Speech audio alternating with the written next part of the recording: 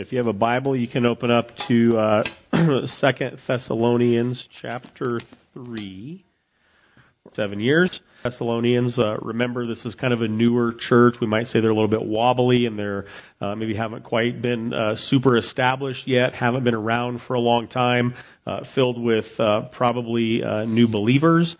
And immediately they've come under persecution just for their existence. And so Paul, in the second letter to them, is writing to them, as you probably know, just about end times and about hanging in there in the midst of difficulty and persecution and encouraging them to stand firm where they're at and just kind of bringing some theological correction to them with their end times theology. And so kind of a lot going on in this letter. And so as we get to chapter 3, starting in verse 1, he says, "Finally, brothers, pray for us, that the word of the Lord may speed ahead and be honored, as happened among you, and that we may be delivered from wicked and evil men, for not all have faith. But the Lord is faithful. He will establish you and guard you against the evil one. And we have confidence in the Lord about you, that you are doing and will do the things that we command. May the Lord direct your hearts in the love of God to the steadfastness of Christ." And so we'll look at these first 5 verses. And so as he starts off this chapter finally, in other words, like he's kind of coming to a conclusion here, and he asks the brothers to pray for them. Now, remember, he's been writing to the church about their end times theology, about suffering, and he asks for prayer. So in light of end times theology, in light of suffering, what do you suppose that Paul would ask them to pray for? He asks them to pray for a couple of different things. One, that the word of the Lord may speed ahead and be honored, as happened among you. Remember, when the word of the Lord came to the Thessalonians, remember what happened, right? Paul came and his buddies, they came and they proclaimed the gospel and people came to faith. They immediately became persecuted, and Paul, for fear of his life, had to escape in the middle of the night to go to the next town. Remember that? And he went to the next town, and people were so mad at Paul from Thessalonica that they followed him to the next town. And he had to go to the next town, like he was on the run. And the thing that Paul, as he's wrapping up this second letter, one of the things he asked them to pray for is that the same thing that happened in Thessalonica, pray that happens everywhere else that we go, the next place and the next place and the next place. Given that we know what happened, I find that just a little bit odd that Paul wouldn't pray that maybe it would go at least a little bit differently. Like maybe the faith part, pray that would happen. The persecution part, pray that doesn't happen. No, he just says, pray that what happened there happens to the next place and the next place and the next place. And it reminds me of what Paul writes to the Corinthians in 1 Corinthians chapter 9, in verses 16 to 18. Paul says this, he says, "For if I preach the gospel, that gives me no ground for boasting, for necessity is laid upon me. Woe to me if I do not preach the gospel. For if I do this of my own will, I have a reward. But if not of my own will, I'm still entrusted with a stewardship. What then is my reward? That in my preaching I may present the gospel free of charge, so as to not make use of my full right in the gospel." This is a cool statement by Paul. The context of 1 Corinthians chapter 9 is that Paul is writing to the church, basically making this argument that he has the ability, or anybody who makes their living from the gospel has the ability to call upon the churches to whom they preach to support them in their preaching of the gospel. And Paul is basically saying in this aspect, like, woe to me, like I have to do this. It doesn't matter if I get paid to do it. It doesn't matter if it supports me. I can't not preach the gospel. And he comes to the conclusion with the Corinthians that I'm not going to take advantage of the right that is due to me, because I don't want there to be anything that would hinder or impede the gospel, or for anybody to think that I'm engaging in gospel work for nefarious purposes, right? Gain or anything like that. He's like, I have to do this. I can't not do this. And this is what we see as really the call to be a pastor, is a call that, like, I can't not do this. And Paul can't not preach the gospel. Paul in other places writes to the Corinthians about how just all the difficulties that he has to go through as a minister of the gospel. Now, we know about Paul that he was somebody in the world before he came to know Christ. He had a standing, right? He had an impressive resume. He was educated. He was respected. He was revered, even feared, right, as a persecutor of the church. And then he came to faith in Christ, and he became persecuted. The persecutor became persecuted for the cause of Christ. And he spent many nights in jail. He talks about that he was beaten shipwrecked, days without food, all because of this necessity that was laid upon him to go from place to place and proclaim the truth of the gospel. Woe to me, he says, if I do not preach. That's the kind of guy that can ask for prayer from a group of suffering Christians who are still trying to figure out their theology and say, pray that what happened to you happens to the next place that we go, and the place after that, and the place after that. And really, at the heart of Paul's prayer is that he's praying that people would come to faith in Christ. And if that means that brings persecution, so be it, because Christ is better, right, than persecution. He can't not do this. So he says, pray that the word of the Lord may speed ahead and be honored as happened among you. So ultimately his prayer is that faith would be awakened as he goes from place to place. And we know Paul's history enough to know that as he went from place to place, people came to know Christ everywhere he went. Right? And Paul's life was in service to that. The second thing that he asked for prayer for is that we may be delivered from wicked and evil men.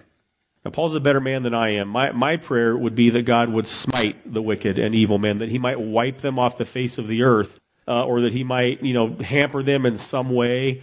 But Paul just prays that they would be delivered from these wicked and evil men, kind of knowing that when he goes from place to place that he's going to encounter wicked and evil men. Because at the end of the day, who is it that needs to come to faith in Christ? Wicked and evil people. Right? The Bible tells us that we were all wicked and evil people before we came to know Christ. And so if Paul were to pray, like I would pray, that God would just wipe them out, like nobody would be left standing, right, to evangelize. And so Paul knows this. In Philippians chapter 1, verse 21, Paul says this. He says, for me to live is Christ and to die is gain. This is a big statement from Paul. He goes on to say that if I'm to live in the flesh, that it means fruitful labor for me, yet which shall I choose? I cannot tell. I'm hard pressed between the two. My desire is to depart and be with Christ, for that is far better. But to remain in the flesh is more necessary on your account. Convinced of this, I know that I will remain and continue with you all for your progress and joy in the faith, so that in me you may have ample cause to glory in Christ Jesus because of my coming to you again. Here again, knowing what we know of Paul, knowing the difficulty of his life as a Christian minister, when he says, for me to live as Christ, to die is gain, he's saying, for me to be with Christ means no more beatings, no more jail cells, no more days on end without food, no more shipwrecks, no more having to run in the middle of the night from town to town for fear of my life. To die means I'll be with Christ and those things are no more. Yet Paul comes to the conclusion, what shall I choose? He says, I'm hard pressed, but my desire on one hand is to depart and be with Christ, but to remain in the flesh, he says, is more necessary for the wicked and evil people, so that they would come to know Christ through the fruit of my labor. You ever think about that statement in this context? I would rather be with Christ so that this difficulty and this suffering would come to an end, but I'm here, and God has a purpose for me, and that purpose is to remain, and that purpose is to be a proclaimer of the truth of the gospel everywhere it goes, no matter the difficulty that it brings. So that Christ would be glorified in his suffering, in his persecution, because the result of it is that people come to know Christ through that effort. And then back to 2 Thessalonians chapter 3, he just makes a simple statement at the end of asking for the prayer for the two things, that the word of the Lord may speed ahead and be honored as happened among you, and that we may be delivered from wicked and evil men, for, he says, not all have faith. This is a short statement, but it's the impetus for Paul doing what he does, because all do not have faith. John Piper is famous for saying that worship is the goal and the fuel of missions. He says that mission exists because worship doesn't. Missions is our way of saying the joy of knowing Christ is not a private or a tribal or a national or an ethnic privilege. It's for all. And that's why we go, because we have tasted the joy of worshiping Jesus and we want all the families of the earth included. So I think John Piper would agree with Paul in saying, for not all have faith, therefore we have work to do. We have a mission in which we're called to engage. Because people everywhere don't worship God, then we have a mission that's laid before the church and the Christian. There's going to come a day, I don't know if you ever thought about this, there's going to come a day, right? Philippians tells us that one day every knee will bow and every tongue will confess that Jesus Christ is Lord. It makes no distinction between those who willingly bow and who unwillingly bow. It just says that everyone is going to know, and there's going to be no question about who is God, right? And it's Jesus Christ. Every tongue will confess that. Every knee will bow to that. When that day comes, the mission is over. There's no more mission. It's done. Because everybody knows. But right now, not everybody knows, not everybody worships, not everybody bows the knee to Christ. In other words, not all have faith. Therefore, since the worship of God doesn't exist in every corner of the world, we go. And we put up with persecution and we suffer accordingly. And now some of us are called to hop on a plane. You know, Glenn hops on planes a lot and then flies to other parts of the world and trains pastors how to teach people the gospel. Right? That's engaging in mission. But not everybody has to hop on a plane. I would think everybody's called to go across the street. Not everybody's called to go across an ocean. And if you go across an ocean, good for you. But everybody, I think, is called to go at the very least across the street. Right? Your circle of influence, you know, friends, family, neighbors, with the good news of the gospel of Jesus Christ. Now, if you share the gospel with your family or with your neighbor, might that cause some persecution for you? Might that cause some suffering? Sure. Right? You can hop on a plane and go across the world and you can be considered a weirdo, and who cares? They're on the other side of the world. You're going to go home one day. Your neighbor, you see them tomorrow across the fence, and if they think you're a weirdo, there's a little skin in the game there, right? But we go and we do these things because maybe my neighbors don't have faith. Maybe people in my family don't have faith. Maybe my coworkers don't have faith. Right? And sometimes we exhaust our efforts praying for these people that are in our circles of influence while not engaging them in matters of the gospel. Think about that. How many people do you pray for? Right? If you're like me, you probably have a list, right? People that you pray for. Pray that they would come to know Christ. When was the last time that you talked to them about Christ? Right? And I say that to you like that's convicting to me too, because I have people in my life that I pray for that I haven't talked to about Christ in a long time. Right? I'm not going across the street as I'm up here telling you like we all need to go across the street, right? Not all have faith. The worship of God doesn't exist everywhere. Therefore, we go and we engage the world around us in matters of faith. Now, if you can hop on a plane in addition to that, good for you, because there are people in other parts of the world that need people like us to hop on planes and go engage them in matters of faith also. But it's not a one or the other scenario. It might be a both and kind of a scenario for many of us. And so Paul asks for prayer ultimately that the word of the Lord would awaken faith in their travels. And not that the wicked and evil people would be smited and wiped off of the earth, but that they would respond to the message of the gospel with faith, that they would come to know Christ. It's the beauty of the church, is that we sit in a room like this and realizing that we might not come together, our paths in life might not cross outside of a context like this. Right? The church is filled with people from different backgrounds, with different, maybe even ideologies, slightly different worldviews. Right? You can join, some, I call them the animal clubs, like the Elks Club or the Moose Club or those kinds of things. And it's generally people with affinity, right? They have kind of similar interests in life. And it makes sense for groups to come together like that, or car club, come around together around a common interest. The church is full of people that don't necessarily have we have common faith, but we don't necessarily have common interests. And the church, if we're doing it right, is filled with people from even different, socioeconomic statuses that come together that we might not naturally be friends outside of this kind of context. What a beautiful thing that is. The commonality that we share is that we were the wicked and evil people that came to faith. And so now we have kind of this tie that binds us together, and that's why Paul can ask for prayer for more of that to happen. as he goes from place to place. Then in verse 3, he makes this short statement, sentence. He says, but the Lord is faithful. Remember, his context here is suffering and persecution. Not smiting the wicked and evil people, delivering them through it, because the Lord is faithful. It's a single sentence that reminds a suffering church that God is faithful despite the difficult circumstances in which they find themselves.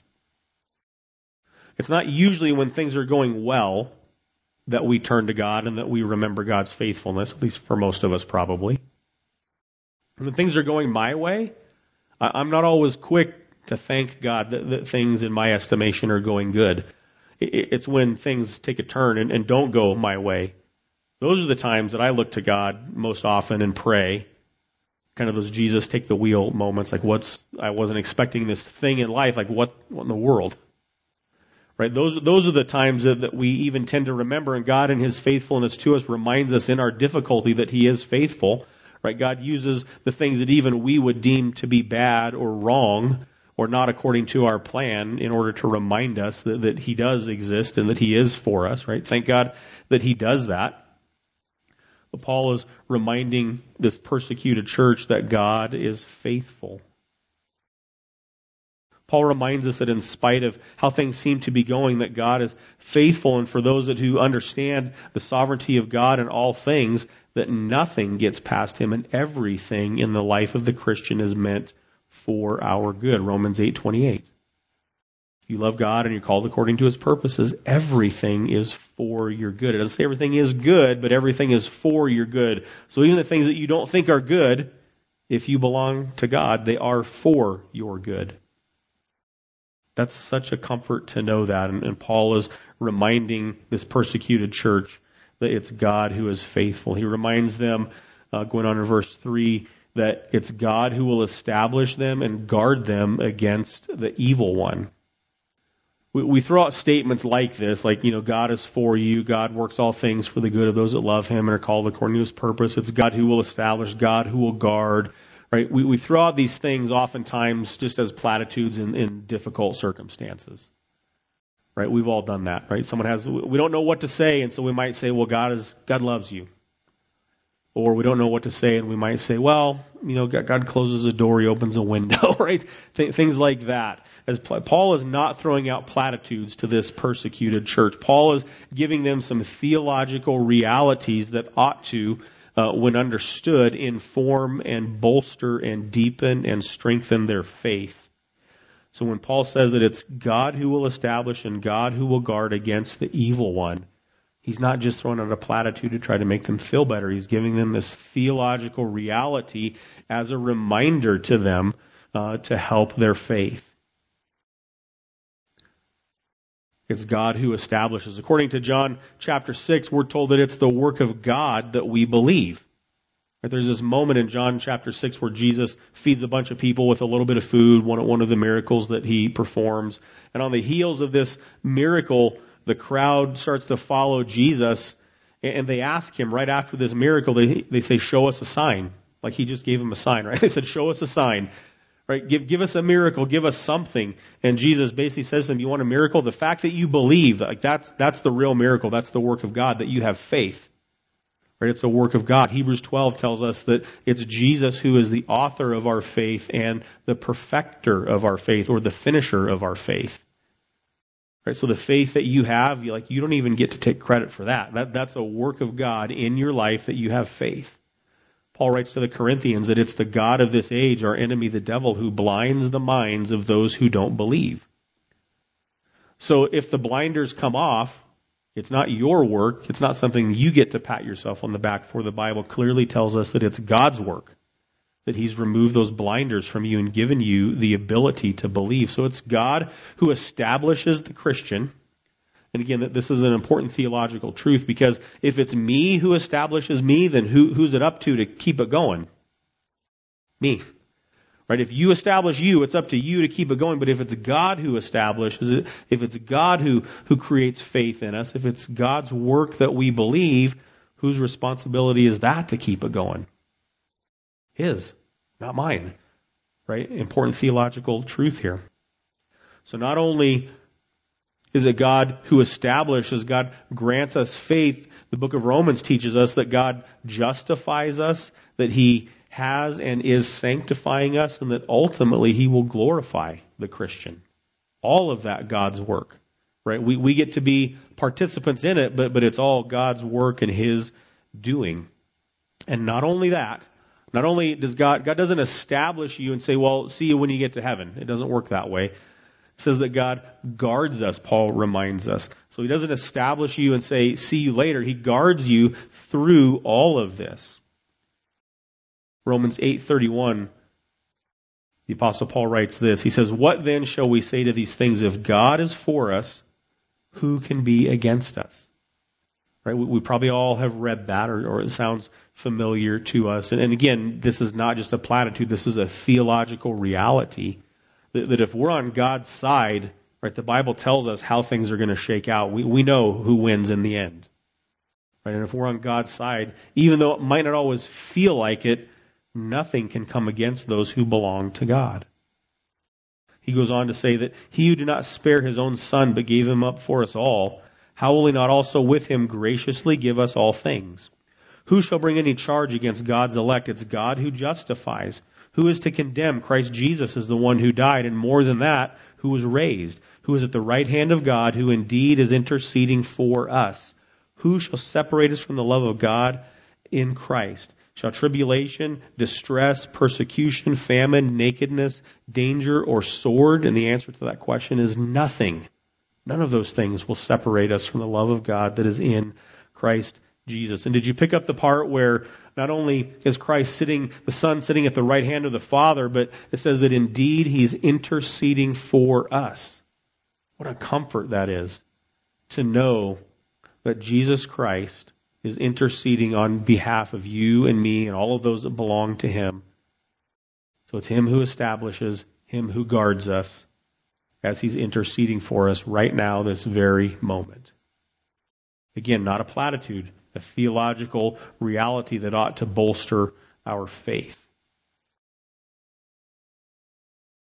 Paul goes on to say in verse 4 of 2 Thessalonians 3 that we have confidence in the Lord about you that you are doing and will do the things that we command. And so Paul and his buddies had spent some time, as they would do when they go place to place, spend time in those places teaching people. Right? The Great Commission tells us to go into the world and make disciples and to teach everybody to obey the things that Christ has commanded. And so this is what Paul and his buddies did. They went from place to place. They made disciples, planted churches, and they taught people to obey the things that Christ commanded. And Paul has a confidence as it relates to the church at Thessalonica. And his confidence is not necessarily in them, although I'm sure he does have some level of confidence in these people, but ultimately his confidence is in the Lord about them. In other words, his confidence is that God is going to continue the work that He started. And He's not gonna stop that work. His confidence is not in the people, but in God who establishes His people. Paul's confidence is not in the work of the people, but in the work of God. And it's only God who can sustain His people in the midst of suffering and persecution. I don't like to suffer. I'm guessing you don't either. I don't like to be persecuted. You probably don't either. And for me, like the slightest, like if I'm going to do something that I know is going to result in suffering, I'm out. I'm going to find a better way to do that thing, whatever it is, right? Paul's confidence is not in the people, but in God who sustains them in their suffering. And what is it that he's confident in? He's confident that they'll do the things that were commanded to them to do. In other words, that they would hold fast to Christ. They would stand firm in the previous verses that we read. That God's work in them would continue. The Bible tells us that think about this, like when did God establish His people? You ever think about this? The Bible tells us that God established His people before the foundation of the earth. You ever think about that? Like before the earth was created, God established His people. Right? We're told that beforehand God had prepared good works that we would walk in them. beforehand, before the foundations of the earth. That not only did he establish his people, but he established the work of his people before he created the heavens and the earth. Ephesians chapter 2. And so God isn't just kind of willy-nilly as we go. Oh, we're going to do this, and no, we're going to do that. Oh, we're going to start a church over here, and these people are going to suffer, and these people are going to have it a little easier. God's not making things up as he goes. There's a plan that's unfolding. Again, not that's more than a platitude. That's a theological reality that we would know, especially as we see the trajectory of our world. Like we're not on a good trajectory. Right? And the trajectory seems to be sharper and sharper in the wrong direction more and more as time goes on. But we don't stand up here and decry that the sky is falling, even though there are days that it may feel like that. And we don't cry that the sky is falling because we trust that God has a plan that's unfolding. And he tells us, like, the closer that the end gets, the worse things are going to seem. We're told that in the Bible. Right, we're told in the end that people are going to be selfish and they're going to be jerks and they're all these things, right? And why are we surprised that what we're told is actually unfolding before our eyes? God has a plan that's unfolding, and all of it is working towards the culmination of the time when every tongue confesses and every knee bows that Jesus Christ is Lord. Everything's working towards that end. Even though it probably feels like, if you just watch the news for 5 minutes, it feels like we're working in the opposite direction. We're not. Everything is working towards the end for which God has planned it. That's why Paul can say that his confidence is not in the people. His confidence is in the God who established the people and the God who is guarding their people, that he's going also to allow them to be obedient to him as time goes on and in the midst of extreme difficulty. And in verse 5, he says, "May the Lord direct your hearts to the love of God and to the steadfastness of Christ." Why is it that Paul can ask that they pray not for easier circumstances, but that the Word of God would continue to spread in the midst of difficulty?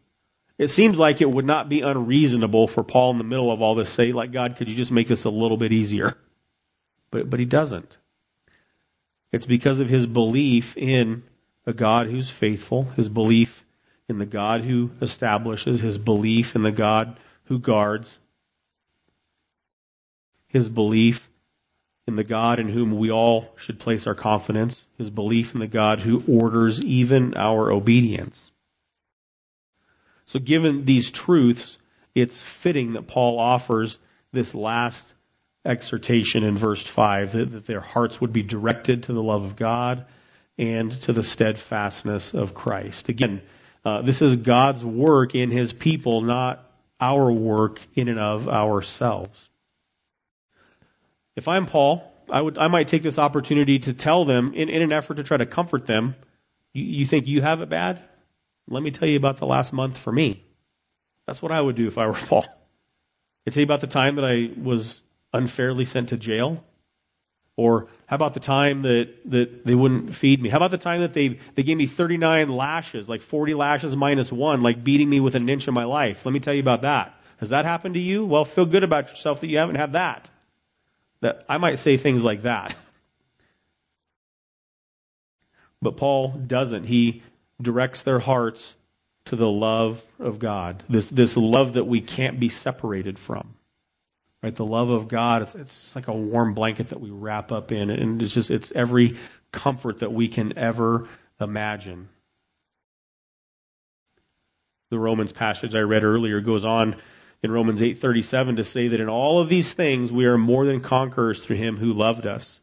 For I am sure that neither death, nor life, nor angels, nor rulers, nor things present, nor things to come, nor powers, nor height, nor depth, nor anything else in all creation will be able to separate us from the love of God that is in Christ Jesus our Lord. Warm blanket. Nothing. I mean, he gives us a pretty exhaustive list here. Nothing, we're told, can separate us from the love of God that is in Christ Jesus our Lord. One of the gospel truths that we believe with every ounce of conviction that we have, is that God's love is not dependent upon our love back to Him. God loves us wicked and evil people, remember. God loves us in our wickedness and in our evil state. Not because of anything worthy of us, not because we've earned it, not because we deserve it, but simply because He chooses to love a sinner like me and sinners like you. That's the love of God. And there's nothing in all of creation, the Bible tells us, that can change that or separate us from God's love. Even on the days when I might not feel God's love, that doesn't mean that He doesn't love me. Even in the days when I might be angry at God because of the way that something has gone in life, doesn't change His love for me. Even in seasons of unfaithfulness, it doesn't change God's love towards us.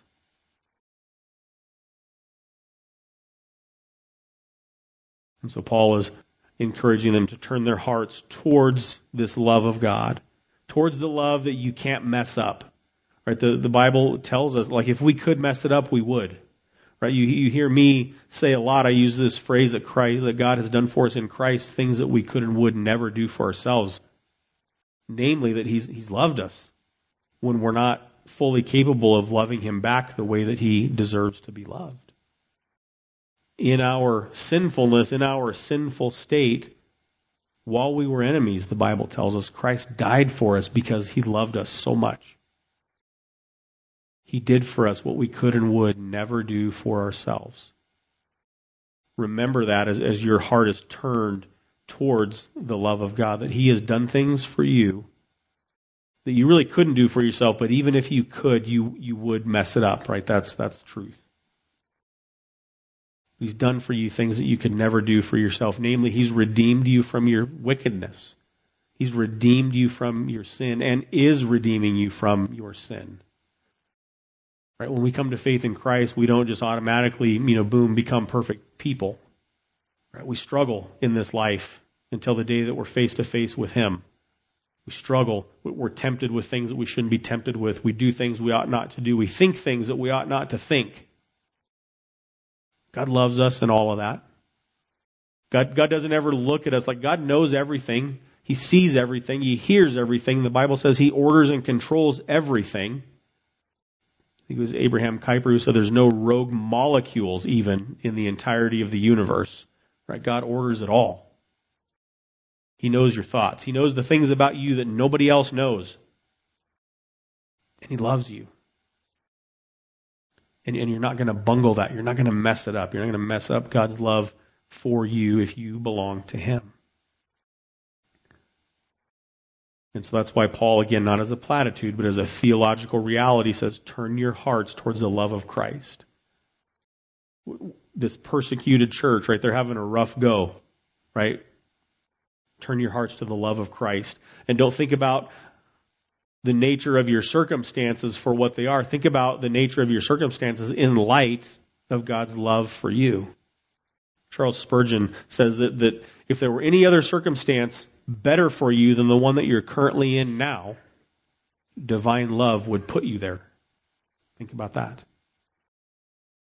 So on your worst days, this suffering church, whatever comes your way, filter it all through the love of God. Turn your heart towards the love of God. And then Paul also encourages them to turn their hearts to the steadfastness of Christ. Philippians chapter 1, verse 6, Paul says, and I'm sure of this. Not that I'm fairly certain of this, not I think this is going to happen, not that I'm pretty sure. He says, I'm sure of this, that He who began a good work in you will bring it to the completion at the day of Christ Jesus. The steadfastness of Christ. Jesus Christ, who, as He was going to the cross, you might remember this scene in the garden. He's praying to His Father.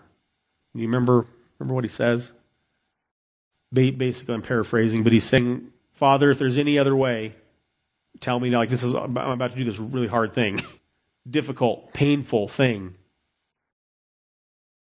If there's any other way, now might be the time to let me know if there's another plan.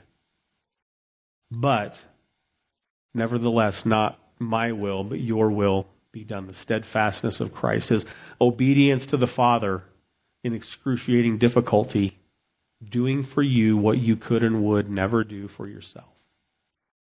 The steadfastness of Christ. Christ doing for you the thing that you couldn't do or wouldn't do.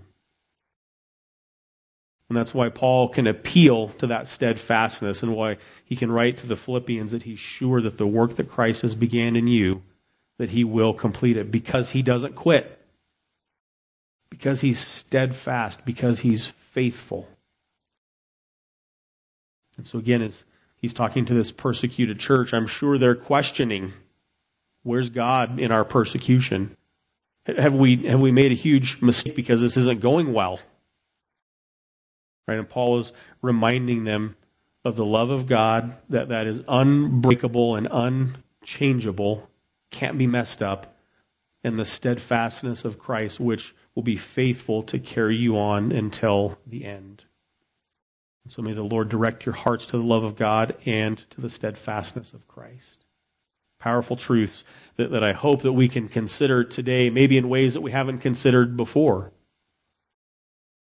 Right? That we would consider things that we might consider to be platitudes as theological realities that speak to us, theological realities that inform our faith. Theological realities that we can turn to in the most difficult times of our life or the hard days, and we can remember these theological realities and read them as if they are true, because they are.